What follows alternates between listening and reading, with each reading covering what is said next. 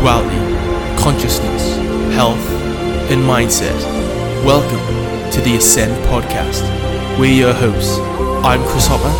And I'm Dan Harrison. Together, we are all wisdom and knowledge seekers.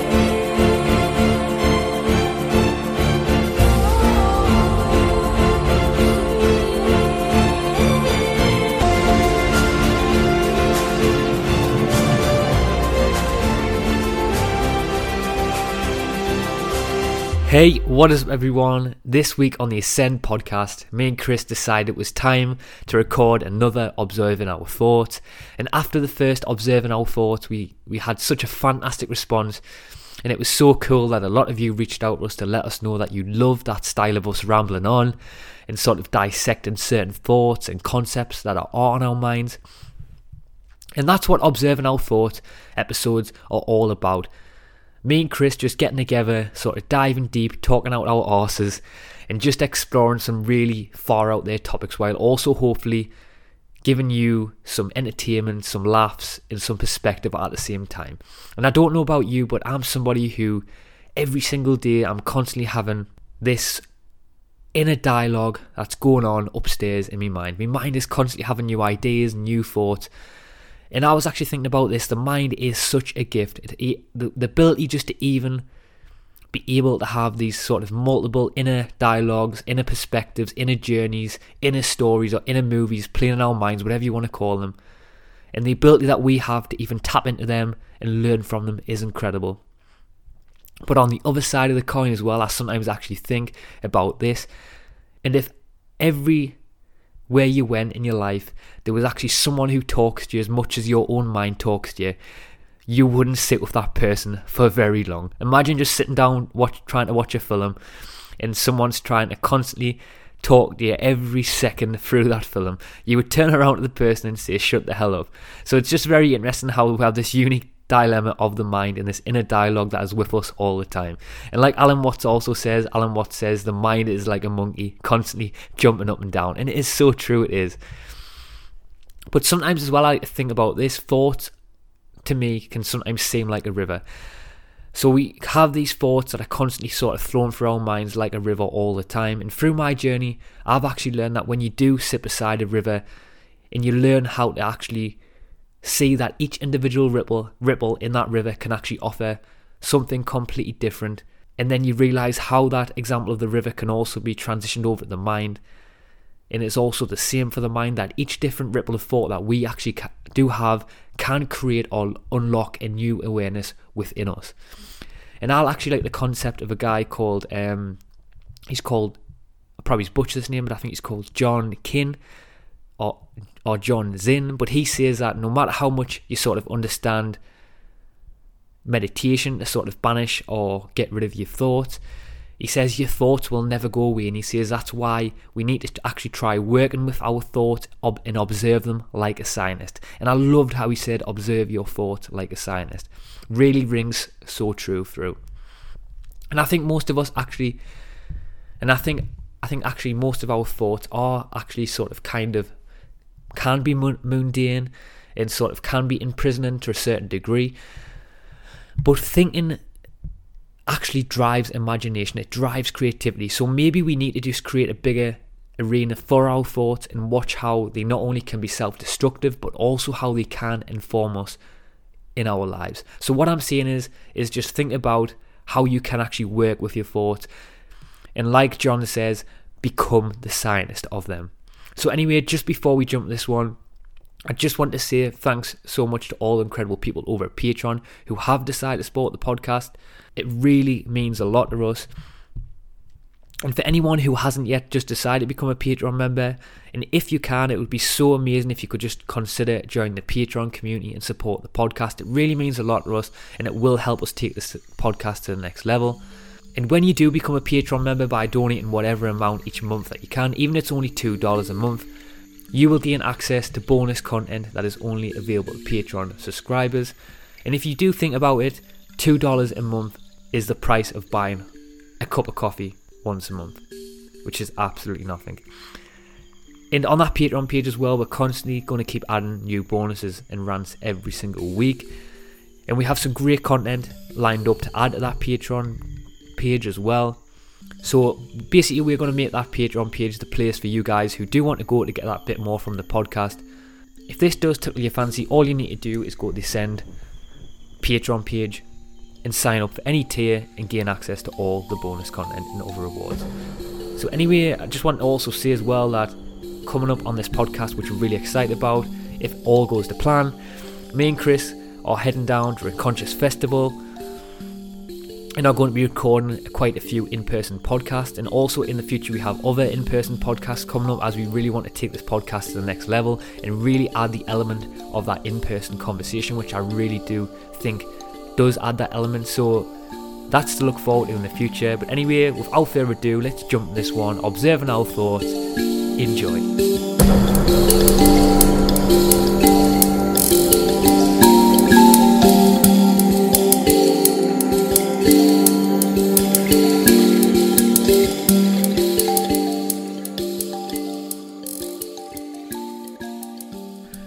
So another episode of Observing Our Thoughts. Definitely. And I love these conversations, and I think it's quite funny that when we did the last Observing Our Thoughts, that we don't even half the time we don't even get to the points that we want to even talk about. Yeah, I think that's a good thing about it though, because it allows it just to jump all over the place, and it actually pulls out thoughts that are deep seated in our mind somewhere else. That's true, that, man, brother. I mean, like, we have 70,000 thoughts per day, so wherever they go, let's find out. Yeah, 70,000 thoughts.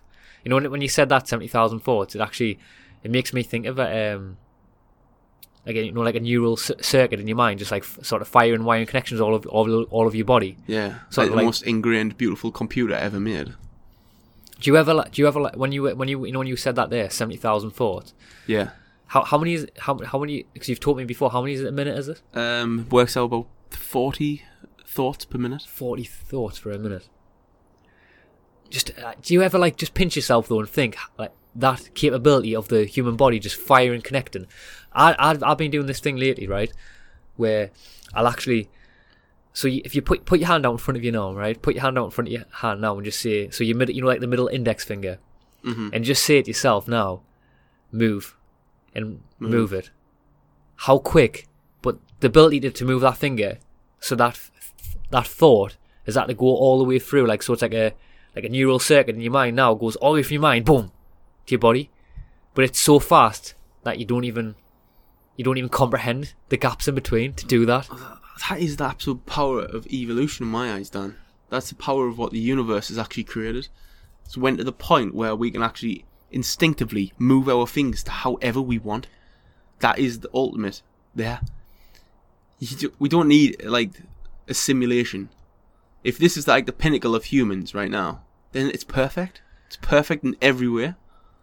So you know, with that being said as well, do you think this is a question out there, right? But do you think can we develop it? Can we develop an AI that can do that? Can we develop an AI that can instantaneously have that connection and thought right to your body? Truthfully, but I don't think we can. Yeah. I don't think we can get to a point where a robot or an automation or an AI, artificial intelligence, can actually get to the point where they can actually understand this whole essence of being human, just like a human can. I don't think it's possible. See, I don't know, but I think it may be a possibility, because I think, here's an example.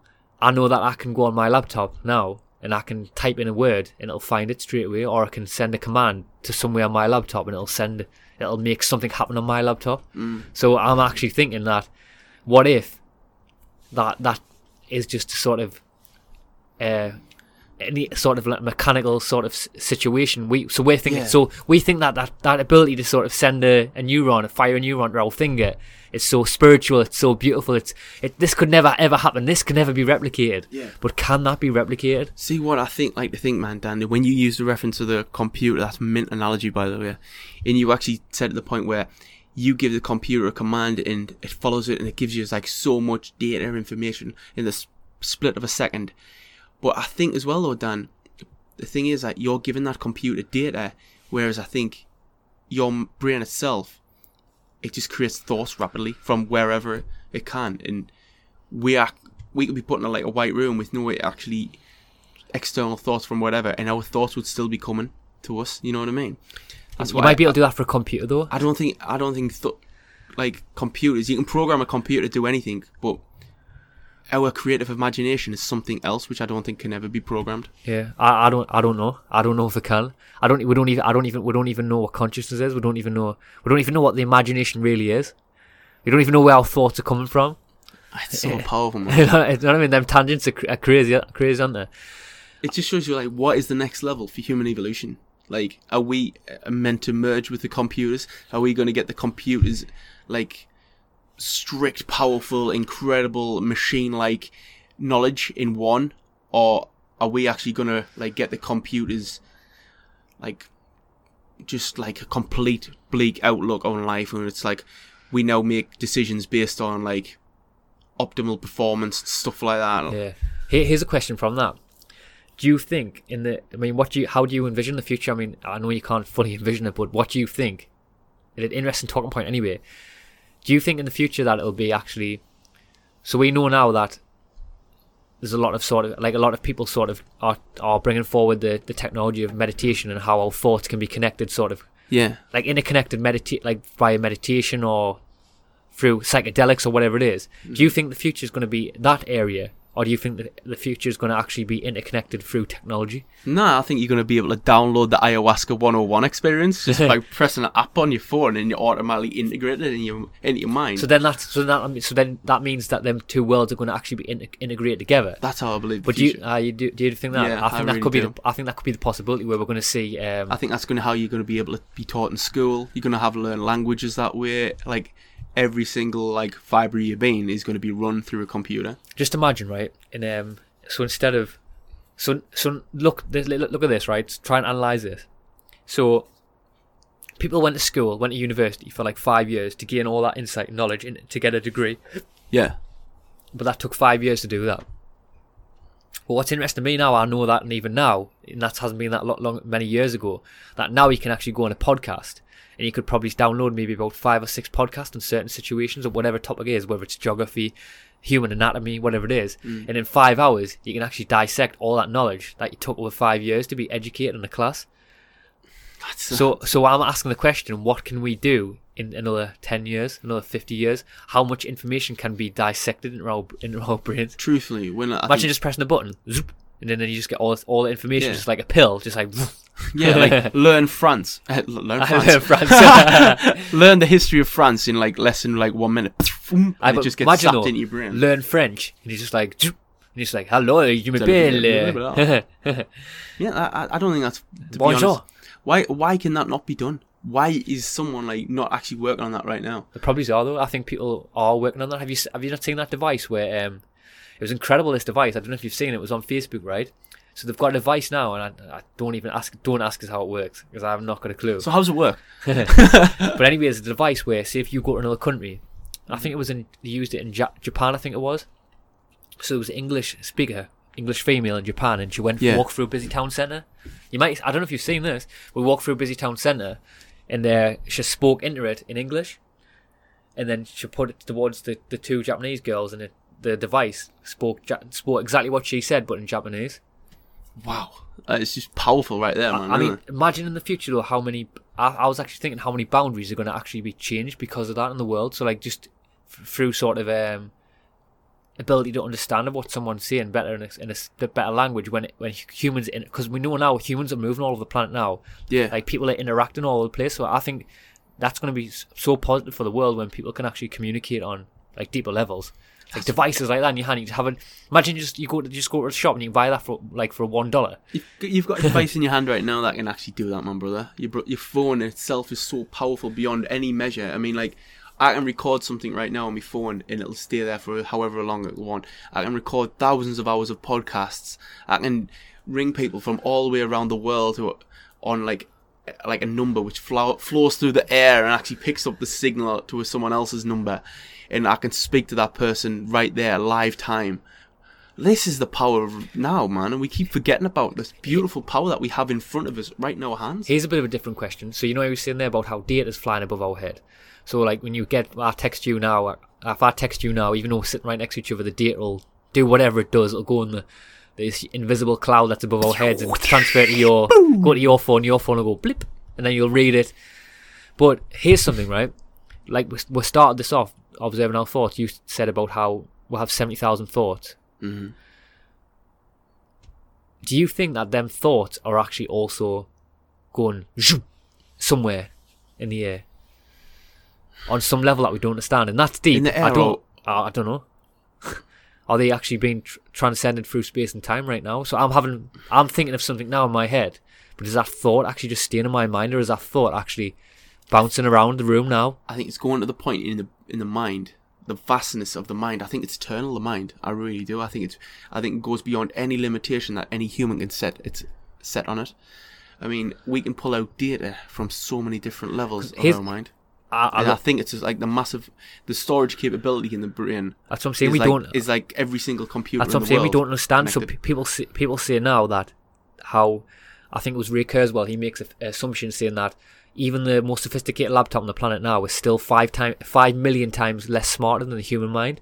So we know that with a laptop or a mobile phone, you can store data in a cloud somewhere. Yeah. Like whatever that cloud is or wherever it is. Mm-hmm. We can store the data, but if we're more sophisticated than that, and when we're talking before about can an AI actually become us, we're talking about can an AI become us, even though we know how complicated computers are now. I'm asking the question: are our thoughts already what we don't know? Maybe we'll get some. That'll be the evolution. We might have some technology that understands this a bit more. But this also ties into what Ervin Lozanzo was saying about how he believes that maybe all our thoughts are actually somewhere, and he uses a word, calls it the Akashic records. So maybe he says maybe there's some sort of, whatever he uses, maybe some universal consciousness or universal sort of dimension or whatever it is that actually holds all your thoughts of all time. Would I have this, like, this Akashic records? Because I haven't really looked into it. Is it describe it to us, Dan. So basically, the way Ervin Lozanzo, many people describe the Akashic records differently. So the Australian Aborigines, they used to talk about they used to call it, there's many names for it. So the Australian Aborigines used to call it the holographic universe. Mm-hmm. So they used to say that it was basically a holographic universe where when they go in sort of altered states of consciousness, their sort of psyche or whatever, or their consciousness can be bridged over to a different reality or a different world, whatever you want to call it, and where they can access this information that's always there, wherever the information that always is, whether it's inside or outside of us, I don't know. Like Dennis McKenna says, there's no inside, there's no outside, so wherever that is. But Ervin Lozanzo talks about, that's a real question, uses the word Akashic records, where he says there's some sort of universal sort of like on your mobile phone, there's a universal cloud that houses all information, or you don't see it, but you know it's there. Houses every thought that's ever happened on this planet that can be accessible, like all information that to each and every individual. I think he talks about how every information that of past and then maybe even future. So each and every individual has access to this Akashic records, and maybe that's what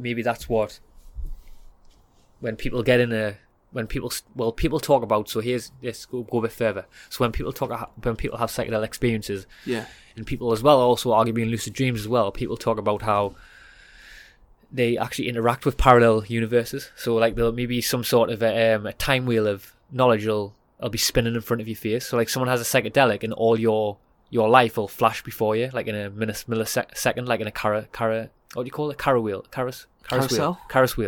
Is that Carousel wheel? No, how do you pronounce it? You know the wheels that go around dead fast? You've seen them before? I'm sure it's like a Carousel wheel.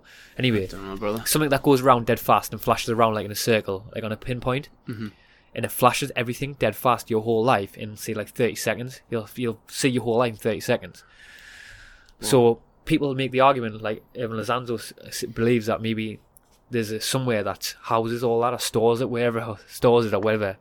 And maybe that's what people have the capability to tap into that and learn from it. And that's what when people have lucid dreams and we're tapping into these alternative realities, maybe that's what deja vu is. Deja vu is actually sort of tapping into that information wherever it's housed, whether it's already housed in our DNA, it's housed in our mind, or whatever. But here's something as well. I think it's a beautiful point. Let's go a bit deeper as well, because let's just throw some things out there. Let's go deep on observing our thoughts.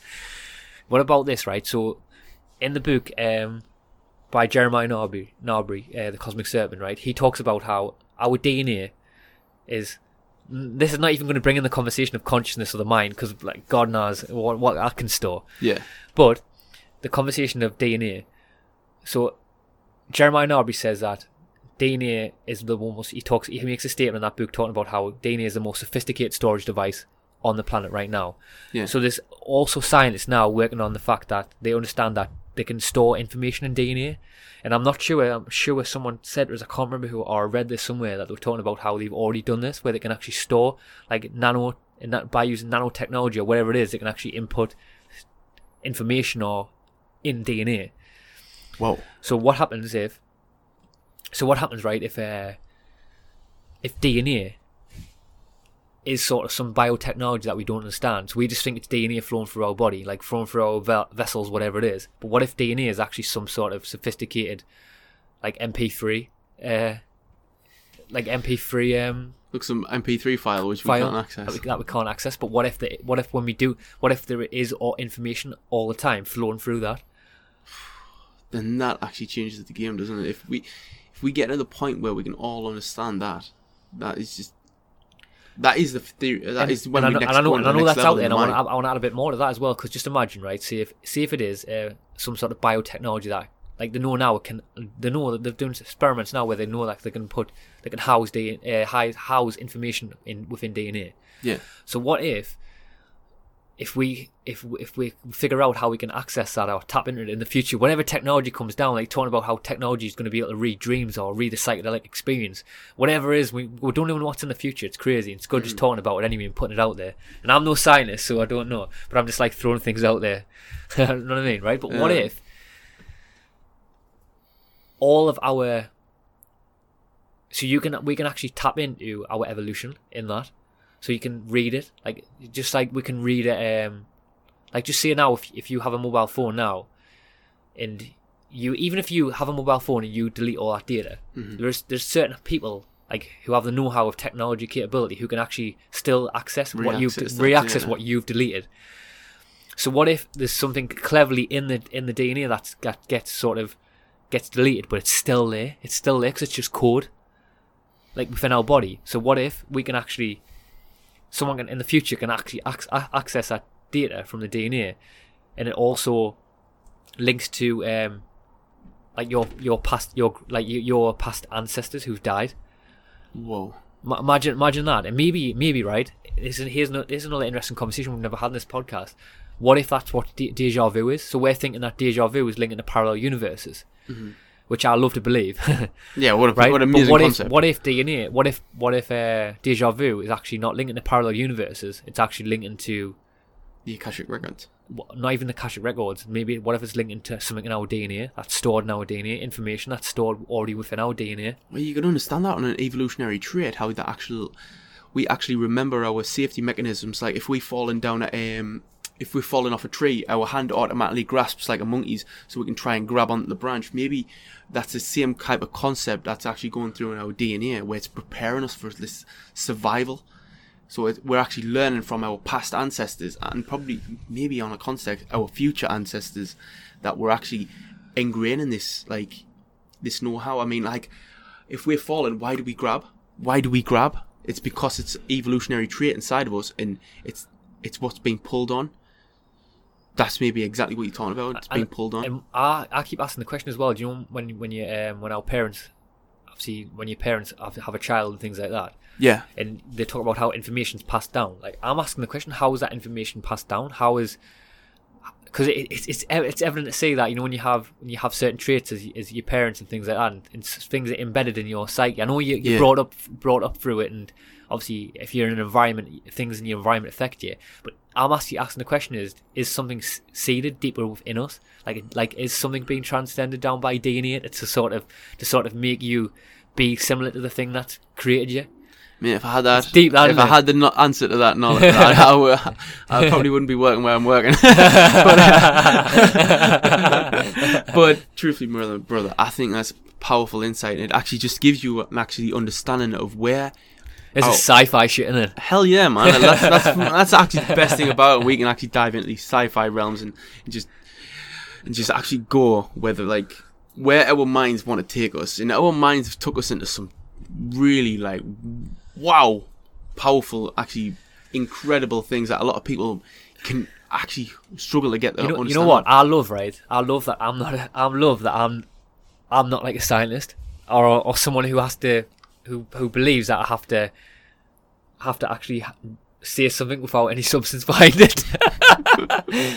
So you're a philosopher. Do you ever think about that though? Do you love that you can have the ability just to be free and just be free and just explore your imagination? I think there's something beautiful in just being free in the imagination, but then I think there's something beautiful in the scientist. Yeah, I in do their as well. search for truth as well. I think there's something beautiful in everyone, and this sounds very voodoo, but I think the philosopher in us is always facing the scientist in us. So we're always wanting that scientific proof, the evidential understanding of truth, but we're also looking at the beautiful art, the creative imagination of the philosopher inside of us. So we've all constantly got these little battles of here's integrating the two of them. Here's a question, right? This is a big question. What do you think's more important inside of us, the philosopher or the scientist? That's a tricky one, isn't it? That is a tricky one.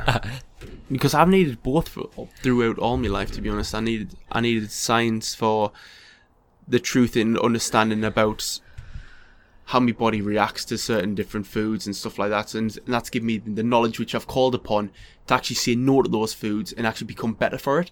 But I've also needed the beauty of the philosopher side to actually do this podcast and to give you answers out of the box, to give all the guests amazing questions.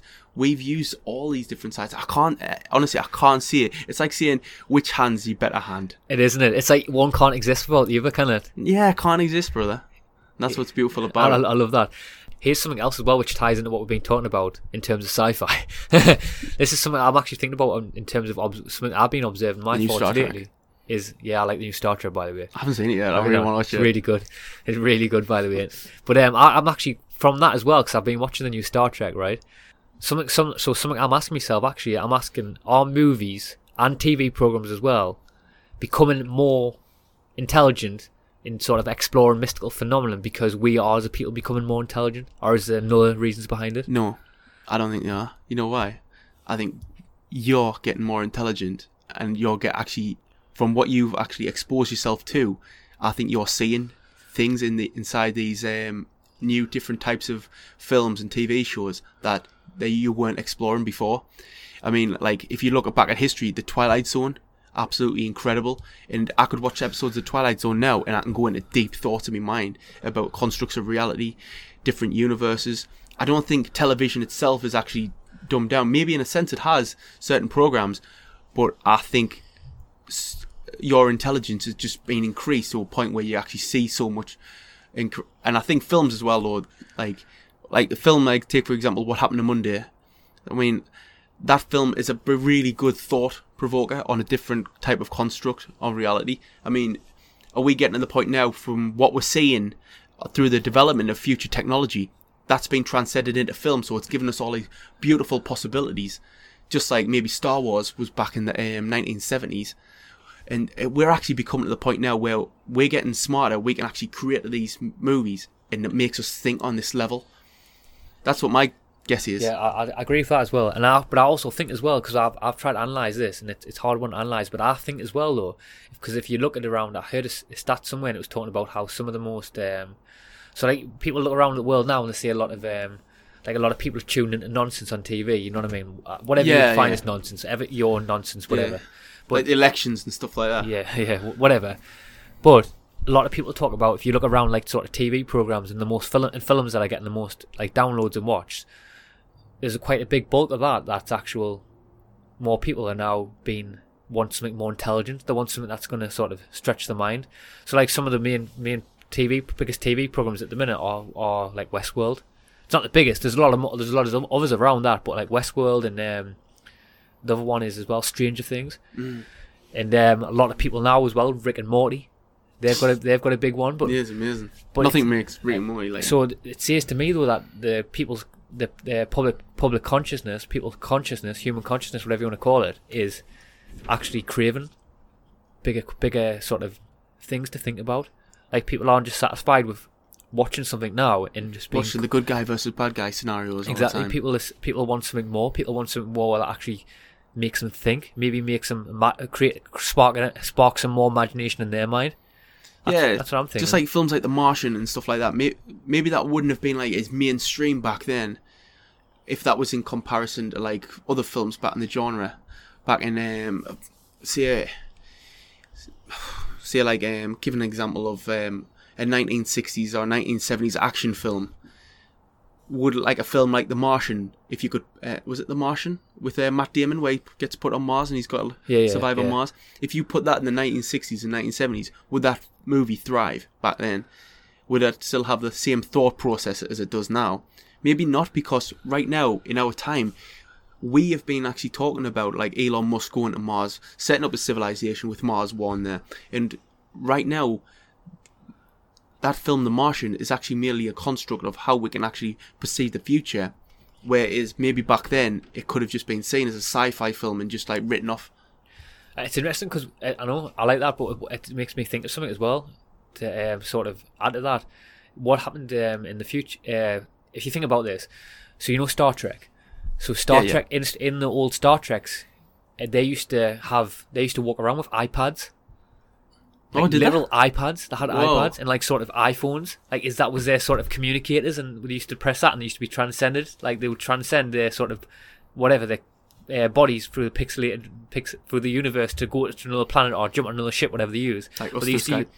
Through Skype, yeah. But they used to use devices, and at that time, that was like, whoa! Look at them, they're walking around with like these iPads. Yeah, earpieces. But it's only been how many years was Star Trek? I'm not too sure. But Star Trek was out before we were born, first started the series. But let's say, even if it's been, I don't know, what has it been, 30 odd years maybe, like since Star Trek was out, but only for 30 years, and we've all got iPads now. How long have we had iPads now for? 6-7 years? I'd say it's longer than that, maybe 10. So that's what I'm saying. So maybe it was only 20-year period, if that, from people like realities thinking, "Oh, we'll never be able to do that. That's in the future. That's in the distant future. That's like 2,000 years from now. That's when we're all driving around in flying cars." But people actually got iPads now, and we're all walking around with our heads in our phones with these bright shining lights, all walking around, transmitting ourselves to these different places through our thoughts.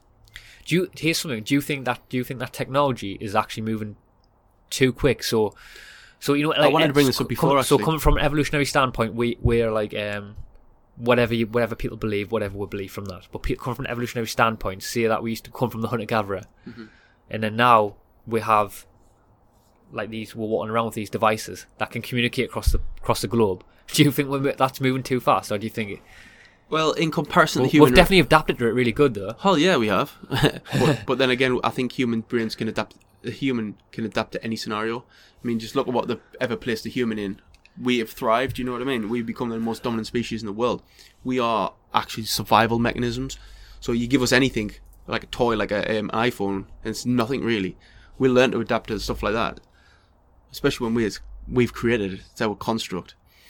And we think we have. Well, we think you have. Who knows? who planted that into someone's mind? You know what I mean? Where'd that come from? Where'd the original thought of the iPad come from? Exactly. What Akashic Records did that come from? So, well, in comparison, I think the technology evolution is vastly surpassing human evolution. I mean, to the point of like how fast technology's grown from really just like a microchip all the way up to the iMac now, what we actually see in front of us. We've seen like the development of the internet, Skype, connection, all this vastness of knowledge has just been like completely thrown out. We haven't got to that point yet where we know everything in the universe, in mankind. But what the internet gives us is a potential of human-machine merger, where we can actually put like our thoughts into a computer and they could stay there. We've already been doing that. We're already putting our thoughts into a computer, see on Facebook, and they're just there for the world to see. How long is it before Facebook is actually put into us? In the future, do you think technology is going to be our downfall, or is it going to propel us to that next level? I think it's going to propel us to that next level, brother. And I think that's what we need to do, is actually looking at people like Elon Musk as like a visionary for this time of history. And as soon as we can actually get to the point where we can all get on the construct of like understand a person like Elon Musk, and we can get to the point where he's actually a visionary for the future. We need more visionaries for the future than we need people who are actually dismissive of ideas. We need people who are actually pushing forth this new generation. We need people talking about like what's the next level of AI going to look like? Is everything going to be like Ex Machina in the future? We need people to actually talk about these subjects, and this is what's beautiful about movies, is it gives us like the talking point about what like stuff like the Ex Machina, The Martian, Alien. These are the films which actually make us think about the future, and we ourselves don't need to be dismissive of it. We need to embrace it. We need to ask these questions. Yeah, we definitely need to ask the questions. I think as well, though. I think it's going to be we're going to get to a point in time where there's going to be a tipping point of balance. Are you frightened of the future? I wouldn't say I'm frightened of the future. I would say I'm more excited about the future. That's what I would say. I'm more excited. Anxious? No, not really. I wouldn't say I'm anxious. I would say I'm excited. It's cool. It's cool. Thanks for that. I'm a bit like. That's a good question, actually, isn't it? Like, what's your feelings towards the future? I mean, you get the idiots that maybe might try to blow up the fucking planet, but then you've also got the ingrained geniuses like Dan Harrison and Chris Hopper, who's actually who's pushing forth this like incredible talking about DNA and shit. Yeah, talking about some random nonsense. But like, no, what we're talking about right now, Dan, is there is a vision for the future, and there is people working on this vision of the future, and it's beautiful to see that could be an absolute potential of like human and machine working together. I like that. I think there is a balanced conversation that needs to be talked about though with technology, because I don't think we should just like bluntly moving in the one direction, just being all about technology, saying that we need to proven technology. I think we also need to work on the sort of the natural element of who we are as people, the more organic side of things.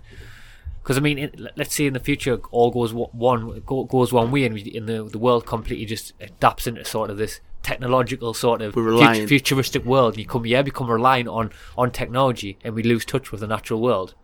Yeah, I mean, like how long is it going to be if we're completely, totally ingrained with technology? How long is it going to be before we start thinking, well, these human legs, we don't need them no more? Why do I need to do a squat when I've got metal legs now? Exactly, and also as well, like biologically on our health, like what's that period going to look like? So, see if we, like you just said there, you don't need to touch it. So here's something. So instead of going outside and putting your bare feet on the ground and walking with your toes and feeling that, like actually feeling your toes on the ground, on the mud and stuff like that. But now instead of doing that, you can actually just go on a VR machine and you can just pretend that you're touching grass, but you're actually just you're in a house on a concrete floor or whatever it is, and you're touching your feet. How much is that going to actually be biologically going to sort of deteriorate our health? It's interesting. So I think it might. I completely. But I think as well, though, on the other side as well, to jump in, I think also technology as well could also balance that out, because technology could expose the fact how important it is to actually really walk on the natural earth. Yeah. That's the point that I was going to actually reference, Dan, to be honest. When you're actually looking at the of these virtual machines, say we can actually go into this like virtual pod, right? And it actually like all these it becomes like we just walk in and it takes us into like a field, a meadow, and we can actually touch and like smell it. Really, like we can even like destroy it if we want, like crumble it. What's to say that's not real? If it's touching all 5 senses at once, what's to say that's not real? And maybe you're completely right. And maybe as well that could teach us that maybe this reality is also not real. Nah, is absolutely philosophers have talked about that for years. How the world that we're seeing now is already just a mental constraint in our mind. That we're just creating a holographic of everything that we see. Like people talk about now how we're never really seeing the real colour of how the world looks. Like, so when we look at that tree out there now, that's not really how it looks. And then I want to have talked about this before as well, but even go deeper, how you also see that colour completely different to me. Well, what's interesting is that if me and you go over to that tree and we touch it, me and you could get both completely different feelings from it. As well as, It would smell as well. Maybe the smell it would smell different to you. It would smell different to me. Here's a question, right? That's something beautiful, that though, Dan. Like how everyone's different, though. Here's a question: Could an AI in the future smell?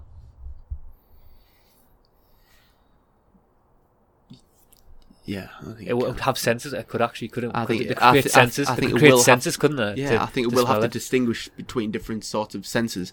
So it'll have to understand every single sense, and that's the only way it can actually really become human. Is that the only way it can become human though? If it invokes all senses, I don't know. Here's a question, all right. Maybe. Here's a question. What will be the ultimate test for a robot to know it's human? To know it's human. That's what I'm just about to ask you. I want to ask you. I don't know. But when I'm asking myself is, when it actually starts. I don't know. I've got a good answer. I'm gonna actually say right when the AI actually starts asking questions about itself. That's a really good. That's what I think. A really good point. I've got a different answer. I think the AI will eventually become like human when it starts making mistakes. Oh, I like that. That's interesting. So what mistake do you think it'll make first? Kill all the humans. Maybe I should not have done that. Bugger. It's like, I don't know. If it does start, and like the mistakes I was thinking of would be like calculated errors where it actually like it can't figure out one solution based on its own like actual algorithms. Here's something, right? It's funny you saying that. So have you like Alexa and Siri on your phone and stuff?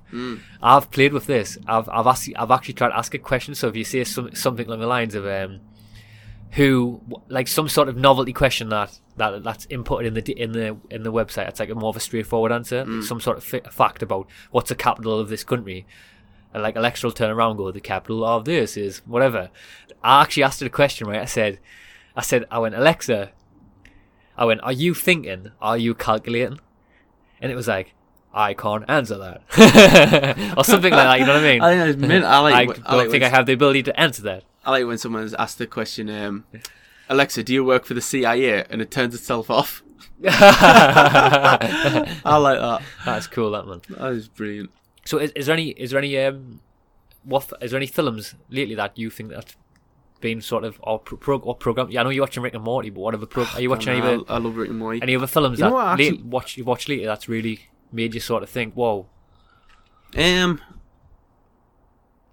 Gerald's Game was really actually thought provoking on the context of like of a woman losing her mind when she actually gets trapped in that. So I'll state what the film's about. Like, a woman gets handcuffed to the bed for her husband's like sexual fantasies, and he ends up having a heart attack from taking Viagra. You said this. You said this last time. Didn't Did I say this on this podcast? Or was it on Down the Rabbit Hole? I can't remember about the multiple personalities. She gained like multiple personalities, and it was showing you how she had to survive by using these personalities, and it was a really powerful thought. That's something I played with a lot, of actually going into these different personalities in my own mind and using them for my betterment. So like, if I'm like struggling to get out of bed at 6 o'clock in the morning, and I've got like a personality like standing there in front of us, and I can actually imagine him standing there and going, Chris, I want you to get out of bed right now, because there's so much on your goals list I've actually seen, and you can do this, only if you get out of bed though. And then I can see the other person inside of us going, you know what, Chris, you just might as well stay in there for another 20 minutes. Don't worry about it. I don't know why he's like that. I don't know why he speaks Italian. But it just made us think about Mario. Playing with the different levels of personalities in my mind and using them for my betterment. Because there is like the push and pull of like who I am. And I've got to use those personalities. So that's how I was using that film. But to keep what we're saying, a film that I was watching recently was The Terminator. And it's ironic how we've just been talking about like machines integrating. New one? No, the first one. I've seen the new one as well. I enjoyed that. New one. But it was the first Terminator actually, and I like that whole concept of a machine sent back through time to kill like the savior of the human race. I like that whole concept. It's interesting you said that. I've obviously sent back to save the human race. I've been watching it. I've stopped watching it now because I just didn't. When you sometimes you start watching something, I wasn't really into it. Just didn't really feel it. I watched 3 episodes of it anyway. But what was interesting is someone who listens to the podcast actually recommended it, and it's called Travellers. Have you heard of that? No, I actually haven't, brother. It's about travellers, but that's basically about how certain people of like conscious warriors, sort of say, have been sent back in time to influence the planet. So what happens is they're like body snatch. So when they have this device in the future that they know when someone's going to die. So they know exactly when the exact second when someone's going to die, and they have a device that transfers their consciousness from another planet into the body. But what they've got to do is the characters in it can't just automatically sort of be who they are. They've got to also take on the character of who they've just took over their lives. So they've got if they've got a family, they've got a kids, they've got to take on their characters and continue playing who they are as people. Whoa, that is interesting. It sounds really interesting, doesn't it? I don't even know why I've stopped watching it, but it just didn't feel it after a few episodes. I didn't get that pull. Yeah, maybe the writers didn't have enough like pull factor towards you. But made me ask the question, like, would you actually look at the date of your death if you could? Oof. No, I wouldn't. I wouldn't. I wouldn't, brother. But here's another question, right? If you had the ability to have a device in the future, see if we are a future civilization, and that's what we've chose to do here. We've chose to be sort of like conscious warriors, and we've chose to sort of, or whatever, or just not even warriors, just to play the game. Do you think you're somebody who would actually choose to sort of put yourself in a situation to sort of affect a world or affect a reality in a more positive direction? If you could sort of body snatch someone, like, would you think you could do it? Yeah. And second question, because this would be random. What random character do you think you would get put into? Probably someone like a Middle Eastern peasant girl or something like that, and I've got to change the world from here. Level 20 in the game. Come on. Imagine if you that happened and you actually like in a prison. Oh yeah. And you'd be like, how am I going to like solve the Earth's problems from here? Then all I do is pass under a book, and there it is. Boom. How to Win Friends and Influence People by Dale Carnegie. Boom. Chris Hopper's back on board. You'd be knackered though if you were in a jail somewhere though in a different country. So I'd be knackered in any jail in any country, man. So what other thoughts have you been playing with? Is there anything in your mind?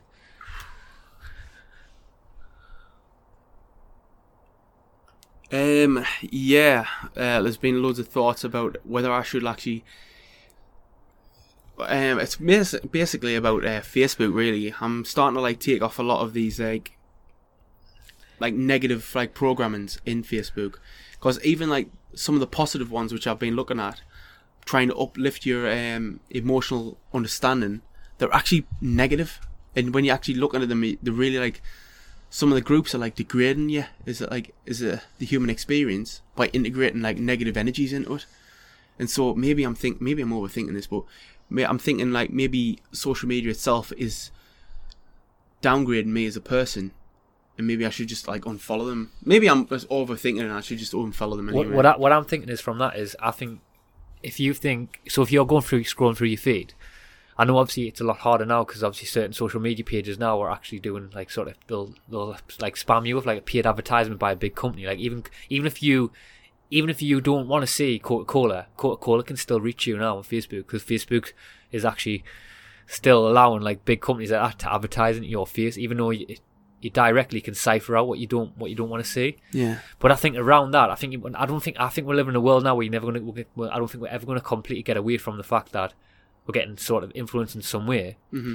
But to deteriorate that and get away from that, I think you need to like create your Facebook, build your Facebook, just like you would build just like you'd put food in your fridge. Like if you want to eat healthy, you don't put bad food in your fridge. You don't like tempt yourself by putting bad food in your fridge, so you just put all healthy food in your fridge.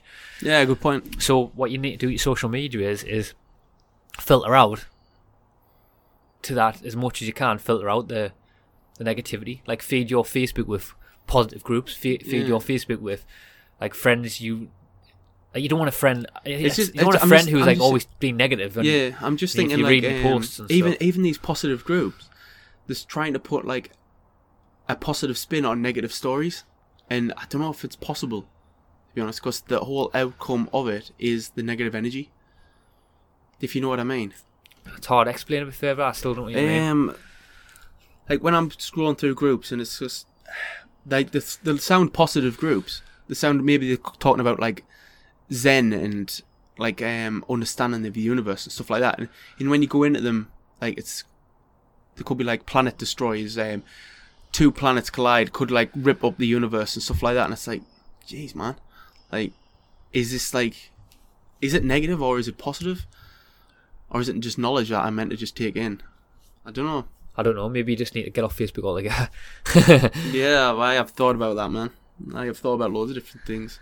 But that's a thought. That's a thought that keeps recurring. I think it recurs in everybody's mind. Is social media for the betterment of me, or is it for the like, or not? I mean, like 1 in 4 teenage girls are now depressed. 1 in 10 teenage boys are depressed. Twitter found that 5 million. Sorry, Twitter recorded 5 million tweets about women saying bad things about themselves. I mean, that just shows you like the negative impact on what social media can play with identity to me. I actually think though as well, though, it's not just. I think maybe social media with technology is just highlighting that fact. I think that fact is always being going on in society. Like people always speak negatively about themselves. Like I think it's just social media's just highlighting that fact. So like Twitter's got like an algorithm that can actually measure that now. Like measure how many times people write a comment. But it's interesting to me though how maybe it's just coming more visible now because people are more laid back on social media. So someone will express the thought, just like the think, but they'll not express them thoughts in person. So in the past, without social media, someone wouldn't say to you like, "Oh, today I've just done this," like be negative. You know what I mean? Like say, I'm feeling fat today. But there's this weird thing that's happening in society now where people's being like really honest on social media because like people can hide behind something. Like people I'll like go on a video and they'll like here's something on a lot of our down the rabbit hole shows on YouTube. A lot of people will say something, but they wouldn't say that in front of your face. I know they wouldn't. Like people wouldn't bring that wouldn't say something or bring a certain topic up because they can hide behind something because it's this weird. We're in this like we were talking about before. We're in this weird time and world now in the world now where it's like technology's come along in the last like 10, 15 years. Like social media, something different to whatever we've seen before, and maybe it's moving too fast and we don't know how to deal with it. And people, it's taking away that interaction, but in the other sense, it's making people become more honest and real because people can hide behind something and people can express their emotions more. I think, is that a good thing? That people can actually express the emotions more? Maybe they felt like in society they've been held back for all this years and now they can finally express. I mean, maybe it's just... To be honest, a lot of it's negative though. Exactly. Maybe that's just... Like suppressed anger. I know, but maybe that's just... It's always been there. So we have it in a, everyone, our human beings have it in a dialogue. Mm-hmm. Like I know me as a person now, I have it in a dialogue that's all the time. So I have inner conversations. But it seems to me that when people can hide behind something, people can actually put that inner dialogue out on the internet for other people to sort of see more. It's weird. It's a weird transition that's happening because normally that inner dialogue in your mind stays in there all the time. But with the internet, it's allowing something to be like exposed of what the root cause is. But then what I think the root cause is actually getting at is that fundamentally for me, what I think is that the root cause isn't people just hate themselves. People hate society. Wow. That's what I think. That's what I think. It's deep. It's going deeper. It's like to the root cause of society. I think we're actually afraid to address that. Like people are sick. People are sick of doing the same crap all the time. I love that, brother. That's what I think. I completely agree. I think a lot of people get lost in the mundane of their lives and they can't really find purpose in like doing the garden every day, if you know what I mean. Yeah.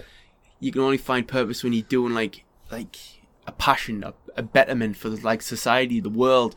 As soon as you start giving this passion and betterment for society, then you know what happens? Then you start getting energy. You start becoming more alive. You start becoming a more of a human being. You start getting connected with the world and the people around you, and that's what we're all pushing for. Here's what I think as well. But this is observing my thought as well. This is a real observing my thought, because I'm in the same situation as well, where we're going to work and we're playing these characters. Like, this is something I observe all the time. And not everyone, not like 90 point, like it's only like 1% of the world, the rich people, who can get away from this fact. But 19.9% of the people on the planet, just like me and you, there's this stigma in the mind that we can't get away from, because the money makes the world go round. You need, like, the way society is. Like, you said this to me a while ago. You said society's been manufactured over thousands and thousands of years. It's like being ingrained, and it's hard to just overnight just like turn that upside down, because it's completely ingrained in the consciousness, and everything that we do is reliant on money. And I don't think we can. And I think that's what people understand. People understand that these rules that we're being taught that we have to play, and the way that we've been grown up. Like, when we're born, you're born into the world, and the world's telling you that it's like laid out for you already. You need to be like you need to work in this job. You need to do this to make money. But people know, like I know, like you know, that it doesn't feel right. You know, when you wake up in the morning, you're not waking up with like vigor and energy and enthusiasm for that thing that you're doing all the time. Because it doesn't serve your purpose. It doesn't serve you. Exactly, man. And the whole key is serving your purpose. And that's what I think people are deep down are realizing. Like, people are waking up to the fact that, what the fuck are we doing? Why are we all doing this every single day? Like, because I think for so long people weren't questioning that. Like, people aren't questioning it. There's still people doing questioning now, but there's more people questioning it now. More people are driving to work in the morning. Like, I do this in the morning when I drive to work as well. And obviously I'm still in this as well. You're still in it. Loads of people are still in it. But I'm driving to work in the morning, and I'm just like, I have like inspirational music on my headphones, and I'm just like thinking, like, what the fuck are we all doing? I keep saying it all my time, but I still can't like sort of like just completely snap out of it myself. It's like contradicting myself as within that moment as well. But I'm just driving down and it's like, what the fuck are we doing? What the fuck are we doing? And that's what I think. I think more people are driving down to work in the morning, or whatever it is, cycling to work, walking to work, on the bus to work, on the commuting, and people are questioning a bit more and a bit more and a bit more, and it unreels the next layer, and you're just like, what we're doing, what am I doing? Yeah, man, definitely. And if you ask that question to yourself enough, I think that it forces new things in your life, to analyze other areas of your life. And one as well, to tie into one of my observing thoughts as well, which it makes me analyze, is materialism. And that's one big thing in my life at the minute. A huge thing is I'm actually trying to analyze my like sort of life from a minimalist like perspective. I can never see that word. Yeah, I understand where you come from. But like the sort of trying to strip away of the conditioning that we've been told, like what happiness is. So like we get told that happiness is having an object. Like, this object you work all these long hours, and this object will give you happiness. Definitely, man. But where's the object? You know what I mean? Like, what's the object? New car, a new belt. Pff, come on, man. Like, the new object that you should be pursuing is the object which you've already have. Like meditation. Just sit there, stand still, analyze your breath for 10 minutes, and look at the real change. Because honestly, a brand new car could actually really be awesome. You could actually feel incredible for about like a minute, 20 minutes, 2 hours, 2 days, 2 months. But meditation, man, if you calm that mind down and you just repeat that 10-minute process, that'll give you so much joy and satisfaction than any car ever will. And that's what a lot of people don't understand. It's interesting to me because I've been thinking about this, and I'm really lately, there's been this like mechanism in my mind where I've been really afraid of like heaviness. I'm really afraid of heaviness.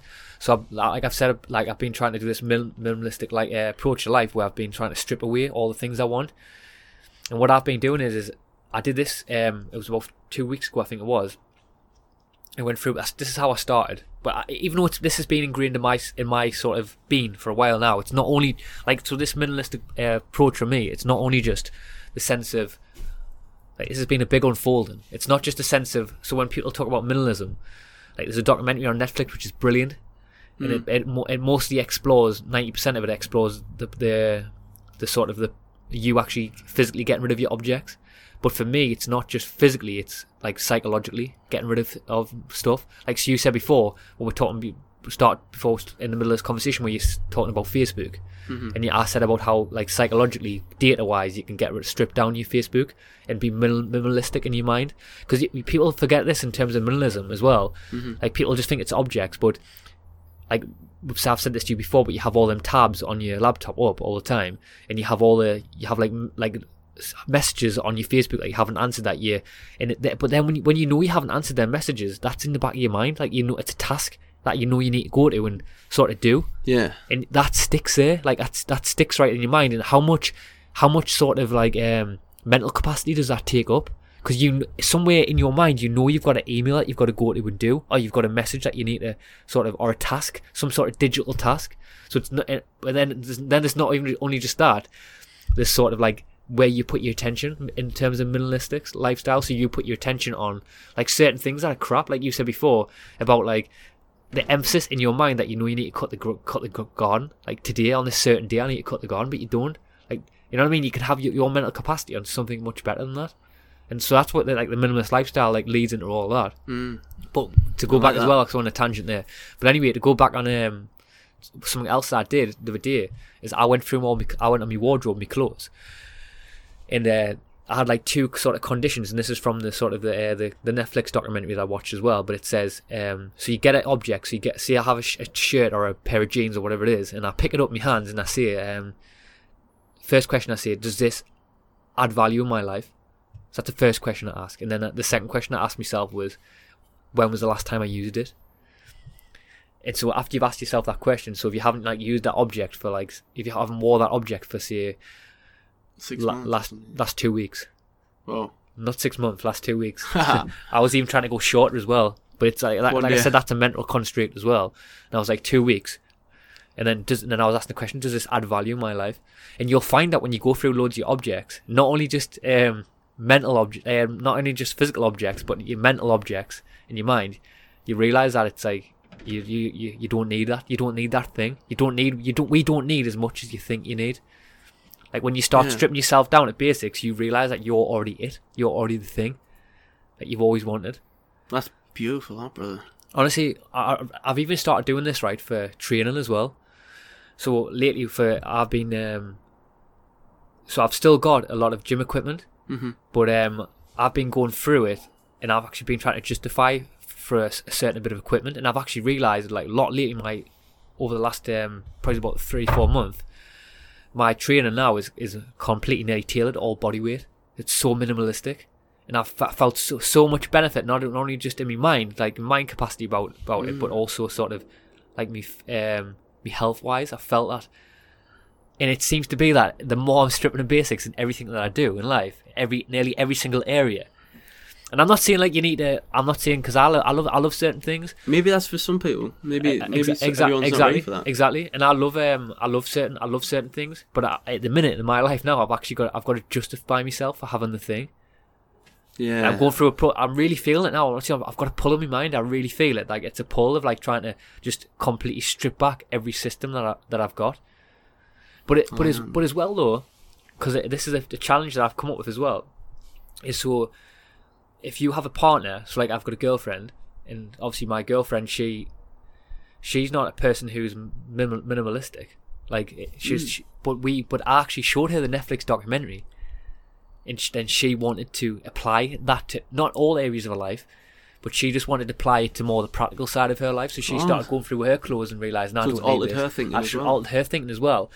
But even if what I've noticed is I'm like, I would say that my evolution of my thinking is more seeded in my mind, so I'm like actually really trying to like sort of strip back all more. I'm seeing more pathways of like emotional baggage and sort of like physical baggage, but she's not seeing that. But what I've found, you can still do that with someone, because when you when you know in your head that certain thing that she wants to keep is not your thing, like that's her choice. That's fine. She can. So she say if you perceive the thing that she likes is the thing that you perceive as not good, but that's fine because that's someone else who you're living with has actually overwritten that in your mind. Does that make sense? Yeah, I know what you mean, mate. So if like she has an object that she values, or your partner or your friend or whoever it is, or even a family member, they value that object, but you don't. But that's fine because someone else values it. But when you understand that though, when you see that, you sort of understand that it takes away that emotional baggage from your mind away. Mm-hmm. Do you know what I mean? It's hard to explain, but it's going deep. That beautiful point. It does. It really takes it away because you can also see that someone else gets value from that thing, even though if you don't, someone else gets value from it. I didn't think like that. Like that's the way I've really been dissecting it and thinking about it. No, I'm gonna watch that actually. I'm gonna apply some of that principles to my life. Actually, we're gonna get them two guys on this podcast as well. I can't remember what they're called now, but we're gonna get them on, and we're gonna dive into that because I wanna really delve deep into that because it's like I said before. What I like about it, it's not only just like on a practical side of like getting rid of physical objects. Like I said before, it's actually about it's spiritually. It ties. It really is spiritual. Because, like I said before, it really does. Because here's something, right? It examines who your thoughts are, doesn't it? If you think about life now on the planet, though, we actually. So I've said this before. Alan Watts talks about we live in a sticky world. Yeah. So we have all these objects around us, like you have we have all these objects all the time floating around us, whatever it is. Mm-hmm. But the universe, if you think about the universe now, the universe actually started from a. Theory, right? Theory, right? But anyway, I'm just using it as a sort of a bridge to this example. Yeah. But just imagine, so people talk about how like sort of evolutionary, the universe started by sort of two grains of dust or two particles like rubbing together, and then them particles formed bigger, and then them particles formed something else, and the Earth formed, and then it formed the moons around it, and then everything's formed around it, like getting bigger and bigger. But on this planet now, if you think about us as a human being, we're also doing that. So we sort of like accumulate loads of shit. So to have a house, when you have your house, mm-hmm. you have all these different things that you need. So you have a TV, you have whatever it is. You have all these different objects, but then you need a house to store the TV. And then, but to have the TV, you need like electricity. You need electricity. You need electricity. Yeah, you need a plug. Then you need to buy a plug. TV license. Exactly. So you have all these things, all these connections, just to house this one item. And if you start looking around at your life, you realise that we're just like sort of accumulating like lots of baggage in our lives, like to create the foundation of a human being, of who you are. Well, man, it is true. Have you like analysed that? I've never analysed that in a construct, no. But like, I never actually looked into the idea of minimalism. But no, I will, man. I really think it's like something I need to actually do and address in my own life. It's interesting because you said there you need to address it, right? But I think you have addressed it to a sense, because I remember we had a conversation, right, where you said that you stripped down your training. Oh yeah. So yeah. I stripped down a lot. Like I said, it's not just like physically. Like when I moved out as well, I stripped a lot out as well, like of what I was taking and what I wasn't taking in my next life.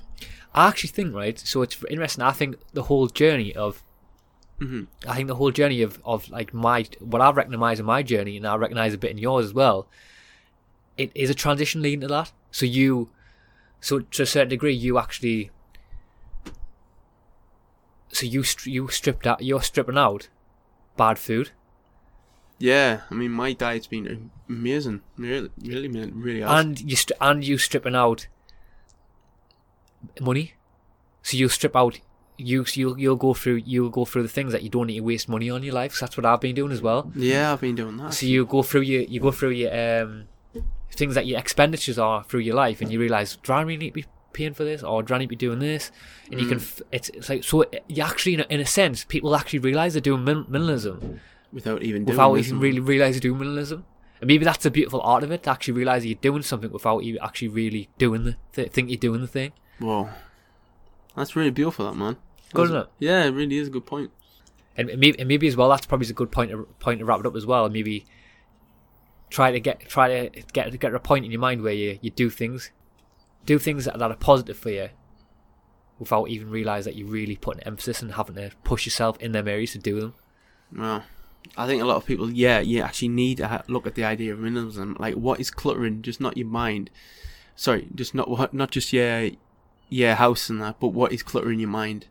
And as soon as you start degrading those layers, getting rid of them, it starts opening not just more space in your environment, but upstairs. It really does. Yeah, I love that as well. So clean out the upstairs in the mind. Clean out your upstairs, everyone.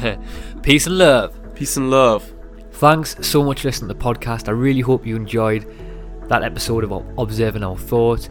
And next week on the podcast, we also have another incredible episode with Will Johnson, who is a Buddhist teacher. And this Friday, from the date of this recording, which is 2 days from now, me and Chris will be heading down to the Mind Body Spirit Festival in Birmingham. And if all goes ahead to plan, we will have some epic in-person podcasts for you all in the up and coming weeks. And it would also be so cool if you could support the podcast via our Patreon page. And Patreon really is the best way to support the podcast, and it allows you guys to basically crowd fund the podcast. And we've never bombarded you with stupid ads or products, so please just consider supporting the podcast.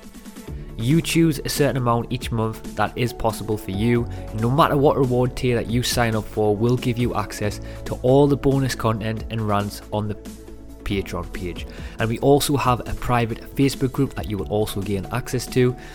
And if you cannot become a Patreon member, that is absolutely cool. We honestly understand. We just appreciate that you are listening to this thing. So anyway, just as a little added bonus, to finish off this podcast, I wanted to add a song. It is called, I'll probably butcher this, but it's called Kiki Oka Kanana, and it's called Stand Strong by a guy called Paul Isaac. Enjoy.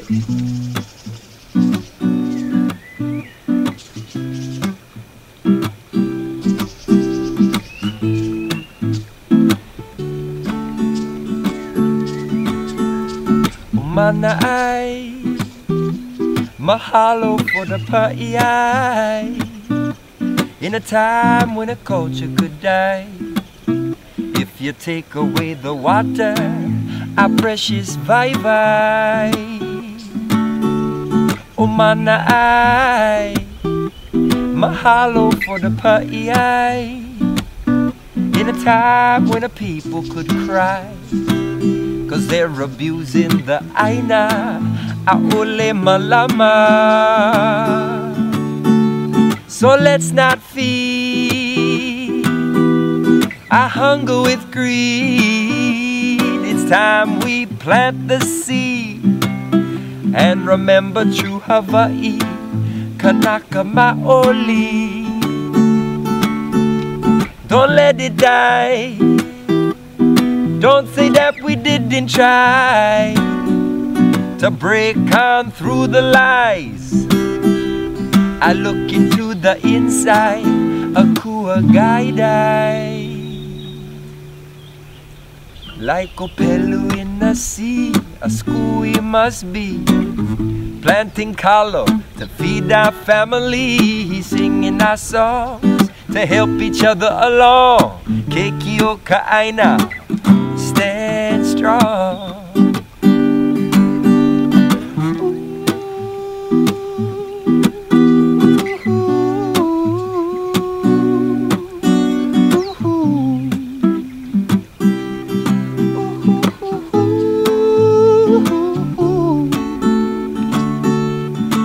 Well, we can talk about sustainability, but most of this land is leased to companies who could care less about the people, and the land they grow upon just becomes a chemical farm.